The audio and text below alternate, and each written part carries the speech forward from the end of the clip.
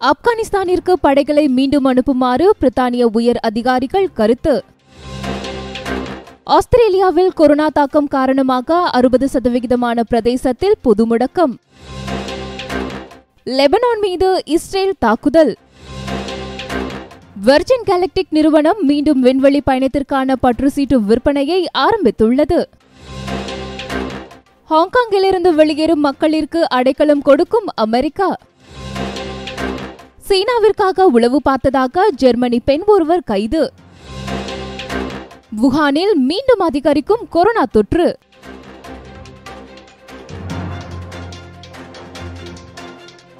அமெரிக்க படைகள் பின்வாங்குவதை தொடர்ந்து ஆப்கானிஸ்தானில் தொடரும் வன்முறைகளை சமாளிப்பதற்காக பிரித்தானிய படைகளை மீண்டும் ஆப்கானிஸ்தான் அனுப்ப வேண்டும் என பிரித்தானிய பாராளுமன்ற உறுப்பினர்களான தோபியஸ் எல்வுட் மற்றும் ஜோனி மெர்சியர் வலியுறுத்தியுள்ளனர். நாட்டோ நாடுகளின் பிரித்தானியா ஒரு அங்கமாக உள்ளதோடு 2001ஆம் ஆண்டு அமெரிக்க படைகளுடன் நாட்டோ படைகள் ஆப்கானிஸ்தானிற்கு அனுப்பி வைக்கப்பட்ட போதும் பிரித்தானிய படைகளும் அனுப்பி வைக்கப்பட்டிருந்தன. தற்போது எதிர்வரும் செப்டம்பர் 11ஆம் திகதி அளவில் அமெரிக்க படைகள் முற்றாக பின்வாங்கும் என அமெரிக்க ஜனாதிபதி ஜோ பைடன் தீர்மானம் எடுத்ததன் விளைவாக அனுப்பி வைக்கப்பட்ட நாட்டோ படைகளும் மீண்டும் அதனது நாடுகளுக்கு திரும்புகின்றனர். இந்நிலையில் பிரித்தானியா தலைமைத்துவத்தை காட்ட வேண்டிய நேரம் இது எனவும் அமெரிக்கா இன்றியும் பிரித்தானியாவினால் இயங்க முடியும் என்பதை வலியுறுத்தும் விதமாக பின்வாங்கும் பிரித்தானியா படைகளை மீண்டும் ஆப்கானிஸ்தான் அனுப்பி வைக்க வேண்டும் என மேற்குறிப்பிட்ட பாராளுமன்ற உறுப்பினர்களும் கடந்த சில காலங்களில் பாதுகாப்பு மற்றும் ஆப்கானிஸ்தான் விவகாரங்களில் அதிகளவு ஈடுபட்டவர்களுமான 2 உயர் அதிகாரிகளும் கூறியுள்ளனர். இது தொடர்பாக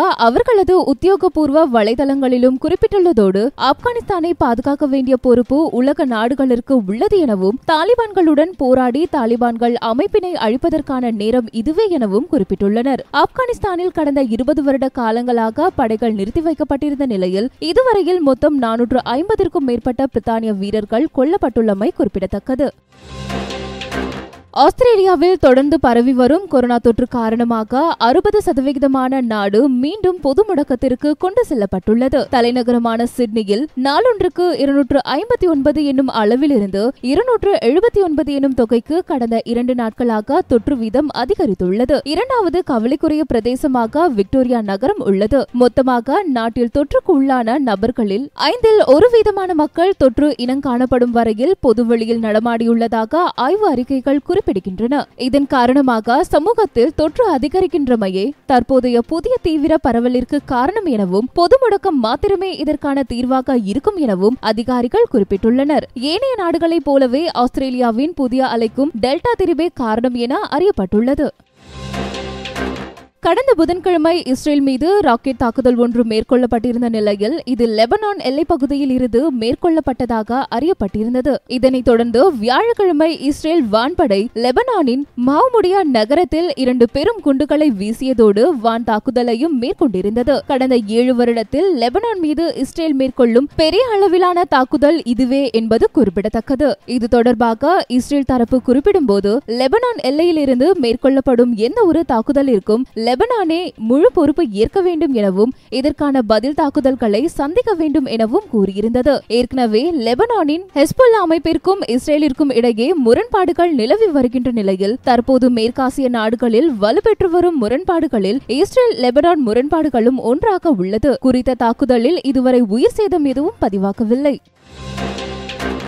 விண்வெளிக்கு சுற்றுலா பயணிகளை கொண்டு செல்வதை நோக்கமாக கொண்ட ரிச்சர்ட் பிரான்சனின் வெர்ஜின் கேலக்டிக் நிறுவனம் இதற்கான டிக்கெட் விற்பனையை ஆரம்பித்துள்ளது. டிக்கெட் ஒவ்வொன்றின் பெறுமதியும் $450,000 ஆரம்பமாகிறது. அண்மையில் நிறுவன உரிமையாளர் ரிச்சர்ட் பிரான்சன் விண்வெளிக்கு பயணம் ஒன்றினை மேற்கொண்டிருந்ததோடு இவரும் இவரது குழுவும் வெற்றிகரமாக சில நிமிடங்கள் விண்வெளியில் 0 புவியீர்ப்பு விசையின் கீழ் தமது பயண அனுபவத்தினை பெற்று பூமி திரும்பியிருந்தனர். இதுவரையில் இந்நிறுவனத்தின் 2 விண்கலங்கள் விண்வெளி அனுப்பி பரிசோதிக்கப்பட்டுள்ள நிலையில் 3வது பரிசோதனை நிகழ்வு எதிர்வரும் செப்டம்பர் மாதம் ஏற்பாடு செய்யப்பட்டுள்ளது. 3வது பயணத்தின் போது இத்தாலியை சேர்ந்த விண்வெளி வீரர்கள் விண்கலத்தில் சுற்றுலாவுக்காக அனுப்பி வைக்கப்பட உள்ளனர். ரிச்சர்ட் பிரான்சனின் விண்வெளி பயணத்தை அடுத்து உடனடியாக இவரது நிறுவனத்தின் பங்கு தொகை 5% இதனால் அதிகரித்ததோடு இதன் பொது பங்கு பெறுமதி $31.53 வரையில் அதிகரித்து இருந்தமையால் இதற்கு முன் ஏற்பட்ட நஷ்டங்களை இந்நிறுவனம் ஈடு செய்யக்கூடியதாக இருந்தது. இந்நிலையில் தற்போது விண்வெளி சுற்றுலா நடவடிக்கைகளை மேற்கொள்வதற்கான முயற்சிகளை முழுதாக செய்து வருகிறது வெர்ஜின் கேலக்டிக் நிறுவனம். ஹாங்காங் மீது சீன கம்யூனிஸ்ட் கட்சி தொடர்ந்து அரசியல் மற்றும் மனித உரிமைகள் சார் அடக்குமுறைகளை மேற்கொள்வதும் மக்களது கல்வி, ஊடக கருத்து சுதந்திரம் ஆகியவற்றை பறிக்கும் விதமான புதிய சட்டங்களை இயற்றுவதும், இவற்றிற்கு ஒத்து நடக்காத மக்களை தீவிரவாதத்தின் பெயரில் கைது செய்வதும் தொடர்ந்து வருகின்ற நிலையில் பல ஹாங்காங் வாசிகள் அமெரிக்காவிற்கு சென்றுள்ளனர். சீன அராஜகம் காரணமாக அமெரிக்காவிற்கு வரும் மக்களை அடுத்த 18 மாதங்களிற்கு அமெரிக்காவில் தங்குவதற்கு அனுமதி வழங்கியுள்ளதுடன் இவர்களை மீண்டும் நாட்டிற்கு செல்வதற்கு கூடாது எனவும் ஜோ பைடன் அரசு புதிய ஏற்பாடுகளை மேற்கொண்டுள்ளது. இது தொடர்பாக அமெரிக்க வெளிவிவகார அமைச்சின் ஊடக தொடர்பாளர் குறிப்பிடும்போது, அமெரிக்கா உலக நாடுகளிற்கு முன் உதாரணமாக போதித்த மனித உரிமைகளை பாதுகாப்பதற்கான நடவடிக்கைகளையே தற்போது எடுத்துள்ளது எனவும், சீனாவின் அராஜகத்தினால் மக்கள் துன்புறுவதை அனுமதிக்க முடியாது எனவும் குறிப்பிட்டுள்ளார். ஏற்கனவே சீனாவிற்கும் அமெரிக்காவிற்கும் இடையே பல்வேறு விடயங்களில் முரண்பாடுகள் காணப்படுகின்ற நிலையில் அமெரிக்காவின் இந்த நடவடிக்கை சீனாவை மேலும் ஆத்திரமூட்டும் விதத்தில் இருக்கலாம் என ஊடகங்கள் கருத்து வெளியிட்டுள்ளன. சீனாவின் உளவு பணியாளர்கள் உலகின் பல பாகங்களிலும் இயங்கி வருவதாக ஏற்கனவே அமெரிக்காவும் வேறு பல நாடுகளும் குற்றம் சாட்டியிருந்த நிலையில் தற்போது ஜெர்மனியில் பெண் ஒருவர் சீன அரசிற்கு உளவு பார்த்ததாக கைது செய்யப்பட்டுள்ளார். கிளாரா கெயின் எனும் பெண் ஏற்கனவே கடந்த மாதம் சீனாவிற்கு தகவல்கள் அனுப்புவதற்காக கைது செய்யப்பட்டிருந்த நபரின் மனைவி என்பது குறிப்பிடத்தக்கது. உயர் அரசியல் அதிகாரிகளுடன் தொடர்பில் இருந்ததுடன் அவர்கள் சார்ந்த தகவல்களை சீனாவிற்கு அனுப்பியுள்ளதோடு இதற்காக சீனாவிடமிருந்து பணத்தொகையையும் பெற்றுள்ளதாக குறிப்பிடப்பட்டுள்ளது.